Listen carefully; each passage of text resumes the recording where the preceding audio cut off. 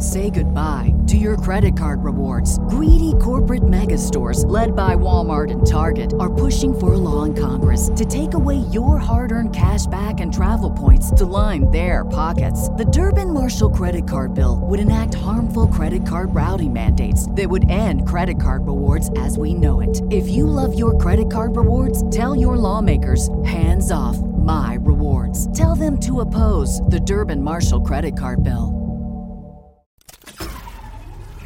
This tea is piping hot. Get the latest celebrity news first all day long with hot headlines from okmagazine.com. Anthony Anderson sparked concern when he looked frail while hanging on Kelly Clarkson's talk show. Hey. I'm on set today with Kelly Clarkson.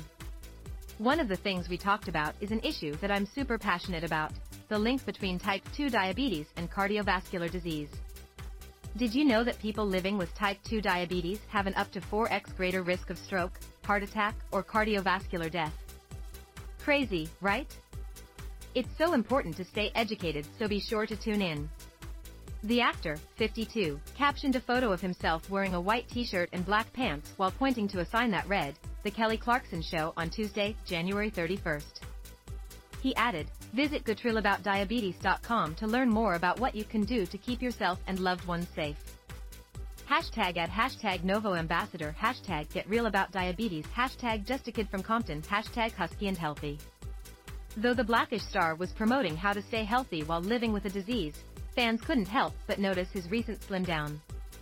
One person wrote, "You're so small," while another said, "Don't look well." A third person said, "You lost a lot of weight. I hope you're okay?" But some were quick to stand up for the comedian. One person said, "Proud of you, bro," while another stated, "Stop with the negative comments." A third user pointed out how people were quick to call out Chadwick Boseman's weight loss when no one knew he was battling cancer. When will y'all learn to shut up when it comes to addressing people's weight?